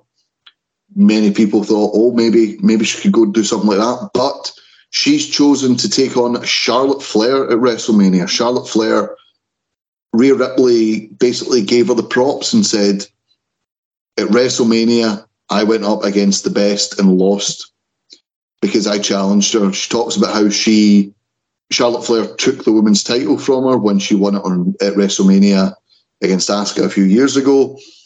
And Rhea Ripley is basically gunning for Charlotte Flair to sort of right a wrong in her mind. And I like that long-term storytelling. It's went from WrestleMania 36 till now. That long-term storytelling where Rhea Ripley can't quite get the job done and it doesn't sit right with her. And she could take the easy route, but no, she's going after the SmackDown Women's Champion. At first, I was bothered by it because I wanted to see Ripley Belair very, very, very, very bad. but now I feel good with the Charlotte Ripley stuff. It's going to be great. The match is going to rock. Like, they're both incredibly talented wrestlers. I was just selfishly rooting for the Ripley Belair, but it seems like Asuka is going to be the one wrestling Belair. Like, just from what was being played for Elimination Chamber, like, I just have an idea that it's probably going to be Asuka, because Belair is probably going to drop the strap. She's held the belt for a very long time. Well, it will be a year if she makes it to WrestleMania, which I imagine she will. Right. But yeah, we talked about. I was going to say we'll talk about it in this show, but we're at an hour and 25 just now. We've got a lot to talk about from the Universal title fallout, so we'll probably talk about NXT TakeOver on our next Central during the week, along with all the fallout for this past week's Raw heading at Elimination Chamber. So this will probably just be our Royal Rumble review. But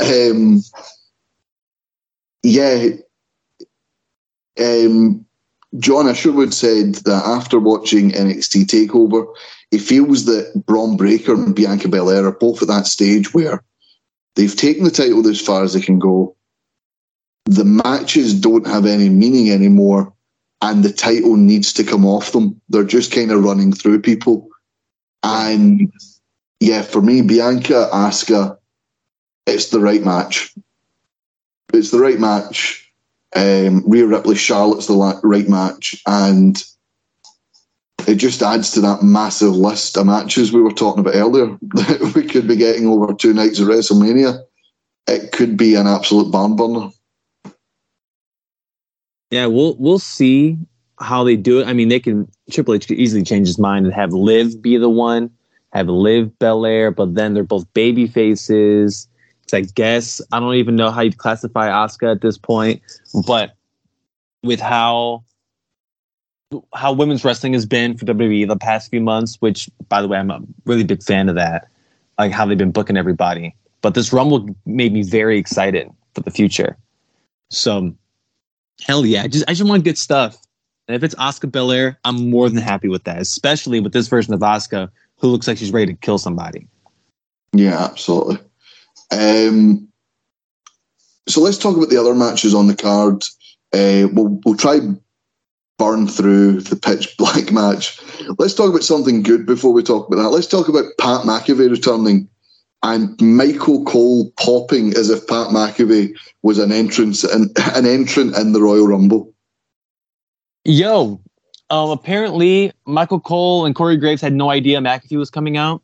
Mm-hmm. And that made for a really sweet moment to start the pay-per-view or the premium live event. Made it great because you got a genuine Michael Cole reaction, an on-character, on-brand Corey Graves reaction. But it added to the whole broadcast. Granted, I thought it was funny that Pat had no idea what was going on WWE TV. Yeah. So he was asking questions the entire show. How much does this guy weigh? Right. Or it's like, oh, what's been going on with them the last couple weeks? You know, like it's like Pat, just, you know, your role and you excel at it. Just keep doing that. But I loved that moment. And it was to start the show. It was awesome. Yeah, a really fun moment, and Corey Graves healing up. Michael Cole clearly going off script and not giving a shit, going, my friend's back. Right. So from the lovely and sweet to the over-sugared Mountain Dew pitch black match, Bray Wyatt and LA Knight, both these guys deserve so much better. Yeah. Yeah. Whose game is it? I'll tell you. It's not LA Knight's. No. Anyway. LA Knight in his luminous trunks, Bray Wyatt in a really cool gear, with the face paint and the luminous paint coming off when the lights lighting up when the lights went off. Bray Wyatt, they never know how to thread that line, do they? Or thread the needle or walk that line with Bray Wyatt. He's either an attraction and they put him in silly matches like this, or he's used every week and he loses matches he shouldn't, and it just kind of takes away from the presentation. I thought this was fun for a bit, but oh my God. Watching it back, I was just like, nah, this is not it. And hey, apparently WWE get paid $1 million for the sponsorship of the Mountain Dew Pitch Black match. So fair play to WWE. I'm sure Mountain Dew don't give a crap that the match wasn't great. They just wanted their logo all over everything, and it was. But yeah, this was a waste of both guys' times. God bless LA Knight. I watched his interview with Chris Van Vliet leading into this, and he kept saying how there was like he didn't know what to expect out of the Pitch Black match. And essentially what it was a regular wrestling match, and everything is just like there's black light, everything. And LA Knight died at the end when Uncle Howdy like over jumped the jump off of some scaffolding, and he missed LA Knight completely, but there was like a big like effect thing where it's like, damn, like is LA Knight dead canonically? What the hell is going on here? First of all, Mountain Dew Pitch Black is a tasty beverage. I'm not going to sit here and lie to you. I've had it before, and it's all right. I don't know if it's available in the UK. There's like, you're not missing much. Yeah, we've got these weird. They're called American candy stores, and the word American is used quite loosely, where it's just like some of them are really, really good, and it's like every American candy that you can't get over here with a massive markup because obviously they've had to have it imported. Other ones are like massive stores that are basically glorified convenience stores with a couple of Butterfingers in them. That's it. So I'll need to check one of the better ones and see if Pitch Black's available. Yeah, but if it's not, you're not missing too much. But the thing with Bray Wyatt, okay. So there are all these reports, all these rumors, how top guys don't want to work with Bray because he's so driven on the character stuff. And we obviously see that on the TV, that he cares a ton about the lore. And you sent me this interview that he did with Ryan Satin, how Bray said that the Fiend's dead. There won't be any more Fiend, right? And frankly, I don't want to see the Fiend anymore. That happened. And after the WrestleMania conclusion, it seems like a logical place to stop. And plus, I guess we're reeling Alexa Bliss back into all of this. But like, I don't want to get lost in the Bray Wyatt stuff because it's so different than anything else on WWE programming. Frankly, it's so different than anything else in pro wrestling right now, for better and for worse. It's both. Like, it makes, I think his dedication to the character and stuff is awesome, to his own lore, like behind the Bray Wyatt character. It's awesome. But it's hard to do a wrestling show around that. Yeah. You're telling me this is all about pro wrestling at the end of the day? It doesn't look like it. I think, see, if you're going to do Bray Wyatt, you do it the way you did post 2004 Undertaker, right? Where he still had the spooky gimmick, he still had the long entrance, but the most spooky thing was he shot thunder to the ring. The lights went out and he appeared behind his opponent to either attack him or give him a fright. And every so often he'd take a couple of weeks off TV. And he doesn't do outside interviews. He does his own promos. He doesn't break character. I think if you're going to go that direction with Bray Wyatt, it could work. But you can't have... I know Bray Wyatt's a massive horror fan.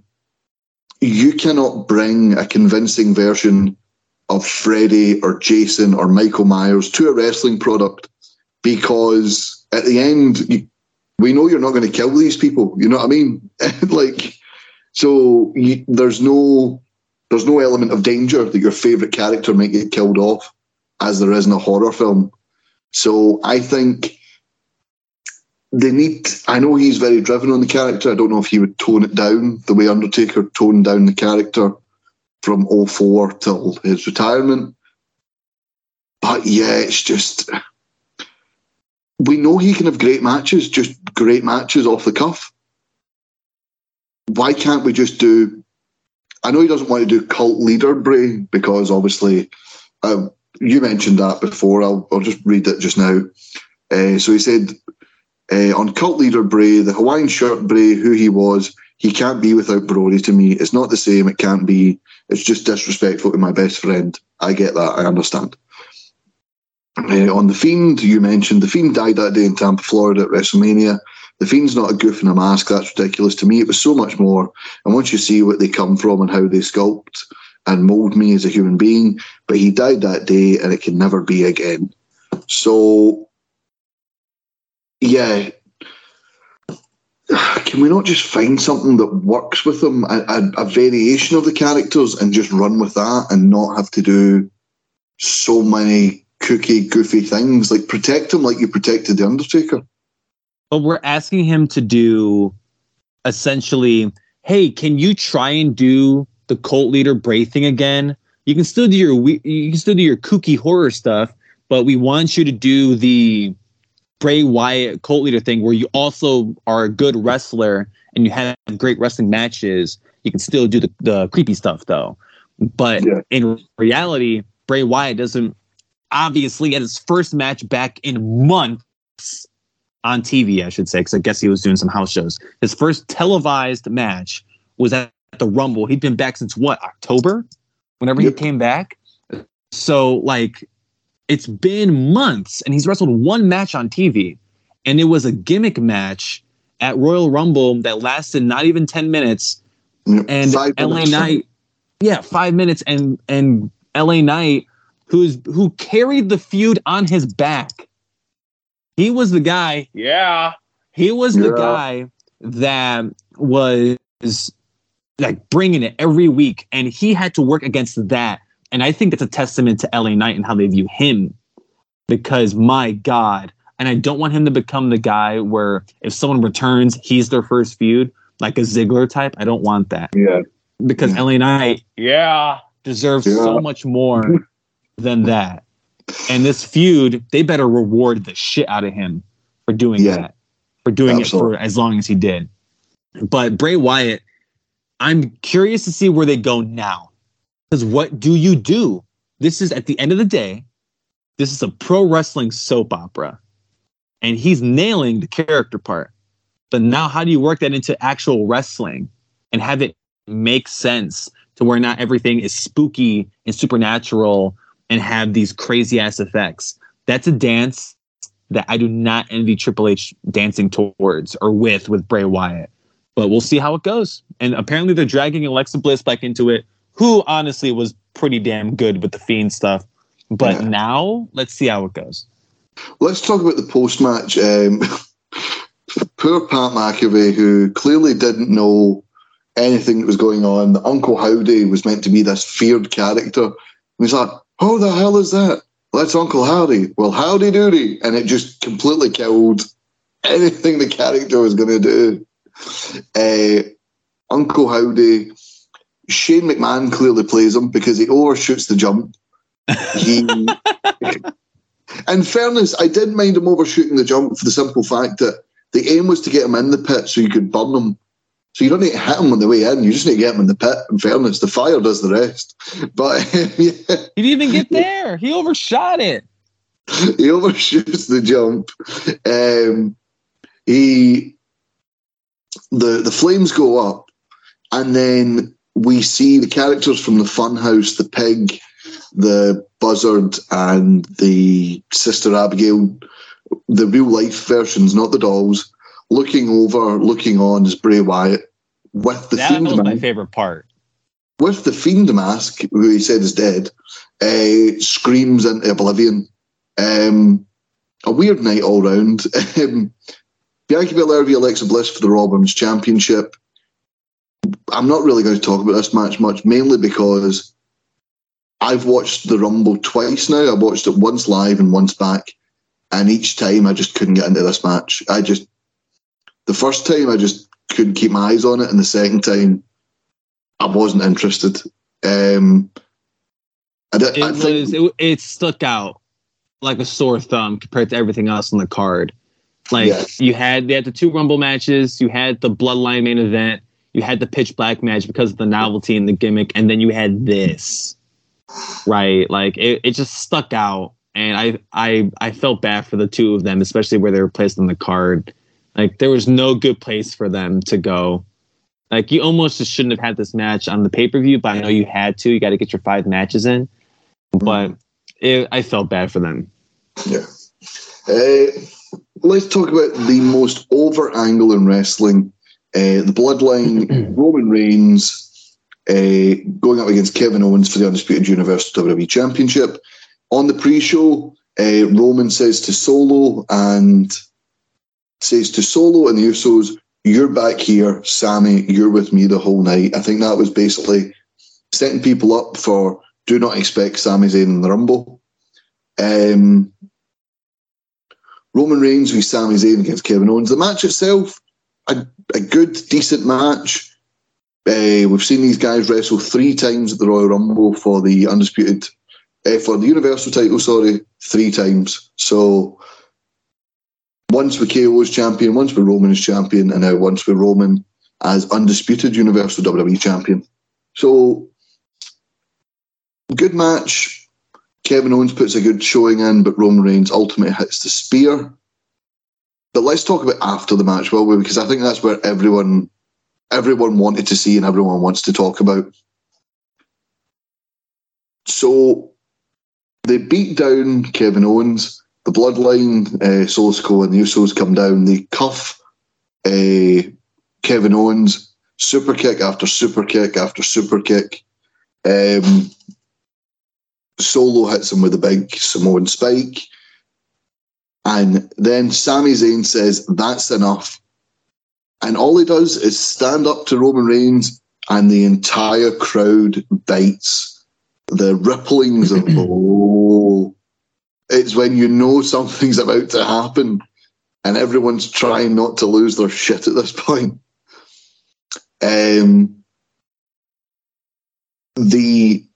He then says to Sami, "Take the chair and do it." He gets in Sami's face. The crowd start getting excited. They start cheering Sami. Paul Heyman's on the ring apron, begging Sami, "Just listen to him. Just listen to him. Just get it over with. Just listen to him." And then in a pop that I don't think we've heard in WWE for some time, Sami Zayn takes the chair, and instead of hitting Kevin Owens, he hits Roman Reigns in the back, Shield-esque. Roman Reigns falls to the mat. Paul Heyman sells it like he sold The Undertaker's streak ending. And Sami Zayn, knowing that an ass whooping's coming his way, turns, holds his hands out, and just says to the Usos and Solo, "I'm sorry." 10 out of 10 for everything that happened after Owens and Roman, because if you told me a year ago that the guy doing stunts with the guy making a Jackass film 20 years after Jackass was popular was going to have a serious conversation to overtake Cody Rhodes and go into the main event of WrestleMania, I would have laughed at you. But yet here we are. Okay, so first of all, before I talk about this match, Jackass Forever is one of my favorite movies of last year. So I will not hear any slander on Jackass. None. I'm not here for that. Secondly, we all knew this moment was coming at some point, where Sammy does something, or the Bloodline turns on him, or he turns on the Bloodline. We all knew it was going to come at some point. A lot of folks were expecting it to be at Elimination Chamber in Montreal. You know, Sami Zayn, hometown crowd, and he gets the shit kicked out of him. Crowd loses it, goes ballistic. But this moment that admittedly went on for a little too long, because they dragged it out a ton. They didn't need to, but I forgave them the second the chair hit Roman in the back, because the crowd almost blew out the mics. How loud they were. And me at home with my buddies at my Rumble watch party, we all collectively gasped. And it was something we knew was coming. The second Roman handed him the chair, you knew what was happening. You knew what was going to happen. And a lot of folks probably had the same thought that I did. Roman's going to sell it the same way he sold Rollins hitting him when the Shield broke up all those years ago. And that's exactly what he did. And my favorite part of the whole thing, after Kevin is handcuffed to the ropes, getting the shit literally kicked off his face, right? He looks at Solo and the Usos, and he doesn't even try attacking them. He just accepts his fate right there in the moment. And Solo and Jimmy proceed to beat the living hell out of him. And Jay, wanting nothing to do with the moment, rolls out of the ring and walks away from everybody, from Zayn, from Roman, the entire bloodline, everybody. And that pop was almost as big as Sammy's that he got minutes prior. Where Jay walked out and the crowd's like, oh my God, like now this is real. There's so many layers to what's going on. And on SmackDown, following the Rumble, Roman wants Zayn at Elimination Chamber. How he's gonna tear Zayn apart in front of his family, like how Zayn tore his family apart from the inside. It's this feud. This is the most I've ever been invested in a Roman Reigns thing. I was never a big Roman Reigns guy. Never. And I was intrigued at Roman's character the second Zayn started being with him, because I'm a big Sami Zayn mark. So the past few months have been great for me, because now I get to enjoy Roman Reigns for the first time in his wrestling career since the Shield. Oh, okay, great, cool.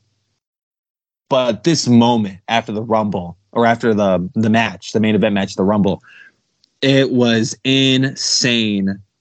And I am just encapsulated in how awesome this moment is.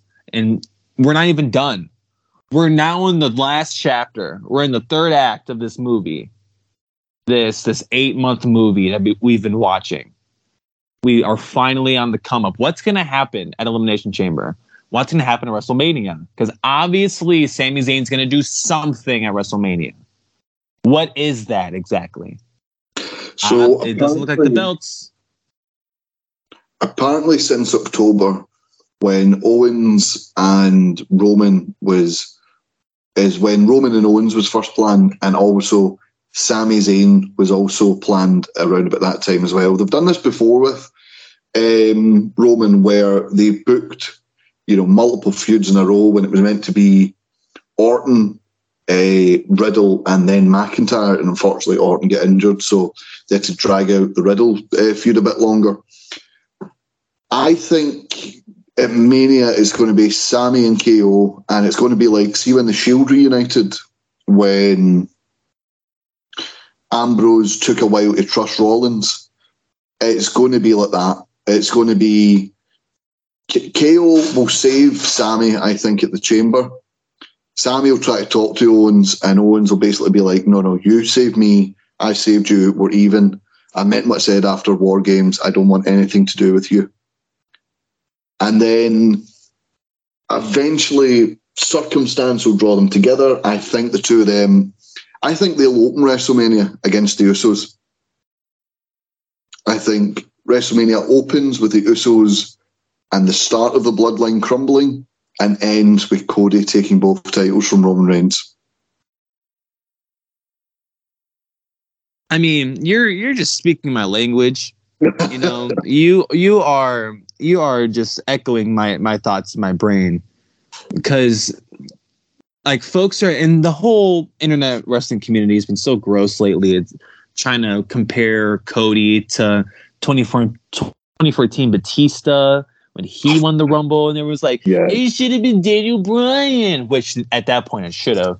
But folks are like, Sami Zayn should have won the Rumble. No, he didn't need to. He didn't need to win. I don't think he does, and I actually think it's better that see if we wait that, you know, Cody with the WWE Championship after Mania. Let's see how the crowd take to him, because the internet wrestling community is a very small portion of the wrestling community. Yes. Cody got cheered when he made his entrance. Cody got cheered when he won. Cody got cheered on Raw, and then got cheered on Raw when he won again. I think he's going to have a little mini feud at Elimination Chamber with the Judgment Day. I think he might team with Edge and Mysterio to take on the Judgment Day and Rhea Ripley. Beth Phoenix will be there as well, sorry. And then he'll be full steam ahead to WrestleMania. And I see after WrestleMania, see if crowds aren't into Cody, you can always bring Sammy back and turn Cody heel and have Cody be incredibly jealous that, you know, Sammy's took his moment or something like that. You know, you can always do that later. But right now, Cody was always the plan. And I said the best thing that could have happened to Cody Rhodes was that injury. For the simple fact that it took him, he had 3 great matches with Seth Rollins. Yep. He had a handful of good matches on Raw with the likes of The Miz and that. Yep. He then disappears from WWE TV, doesn't become stale, doesn't have all those nearly moments with matches because he can't win it yet because it needs to be at WrestleMania. Yeah. And then he comes back and he wins the Rumble. I'm not for this. Well, what if he fights Sammy one night and Cody the other night? Because Roman Reigns cannot lose 2 nights in a row at WrestleMania. He simply can't. You have put all your booking from SummerSlam 2020 until WrestleMania 2023 into this one guy. You cannot have him go unbeaten for 3 years and then be beatable in 2 nights. Yeah. It just doesn't happen. That's a good point. You either have, because Cody goes last because he's the Rumble winner, you either have Sammy lose and the crowd hate it, or you have Cody lose and you waste a Rumble winner. And I don't want to see either of them, to be honest with you. So, and let's make it a triple threat. No, let's not. No. Sammy and KO reuniting, taking on the Usos, helping take down the bloodline, and then Cody standing tall and fulfilling his family's destiny. Perfect storylines. Equally important storylines.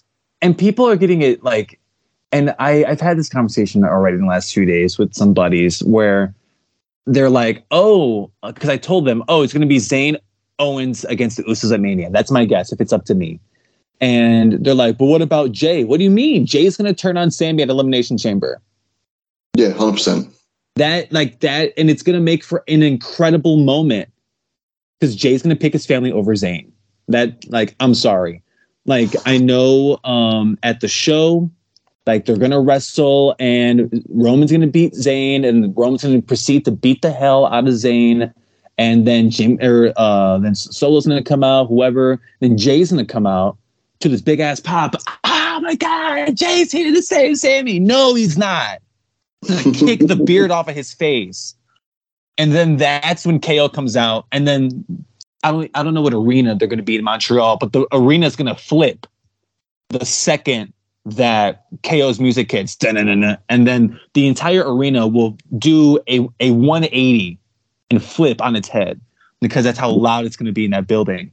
And they're going to set up Jimmy and Jay against Sammy and KO at WrestleMania. Boom.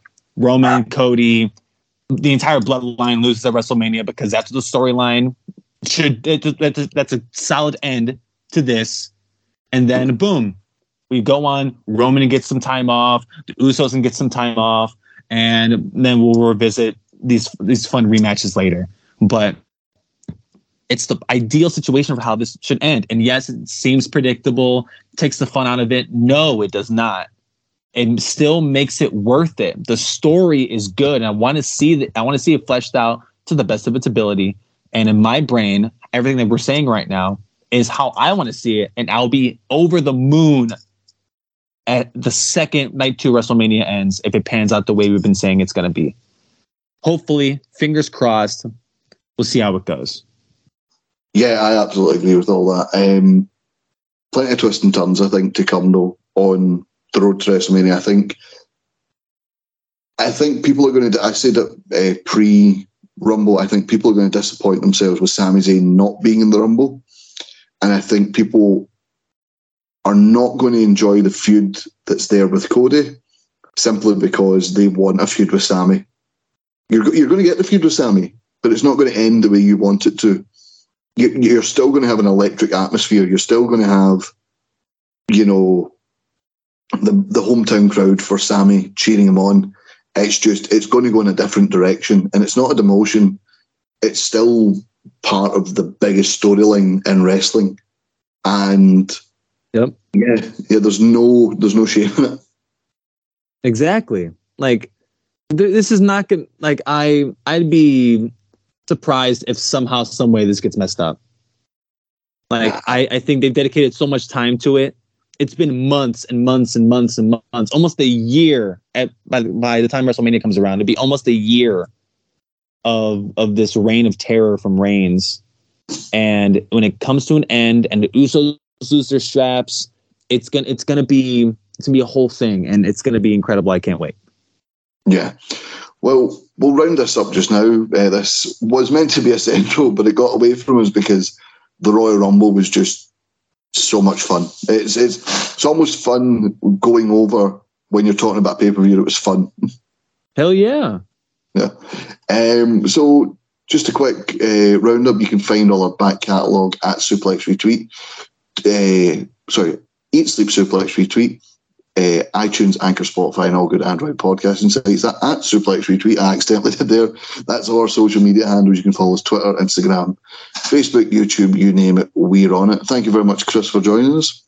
No doubt. You already know I got you, man. And I apologize in advance for the long pod. You get me on the show to talk about my favorite pay-per-view of the year, and we're going to go 2 hours. Exactly. Marathon men. Anyway, I'll be back during the week with one of Scott or John, but not Dave because he's still not apologised for calling me fat. We'll be reviewing NXT, not Takeover, Vengeance Day, and looking ahead to the Elimination Chamber. Speak to you soon. Bye bye. Hi, I'm Scott McLeod. And I'm Grant McRobbie. We are the hosts of the monthly show on Eat Sleep Suplex Retreat East Meets West, where we'll bring you all the latest happenings, reviews and big events from New Japan and the land of the Far East. You can remember to check that out on the Eat Sleep Suplex Retreat podcast feed on all good Android podcasting sites like Anchor, Spotify or iTunes now. Sports Social Podcast Network. With Lucky Land Slots, you can get lucky just about anywhere. Dearly beloved, we are gathered here today to... Has anyone seen the bride and groom?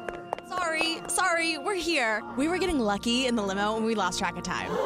No, Lucky Land Casino, with cash prizes that add up quicker than a guest registry. In that case, I pronounce you lucky. Play for free at LuckyLandSlots.com. Daily bonuses are waiting. No purchase necessary. Void where prohibited by law. 18+. Terms and conditions apply. See website for details.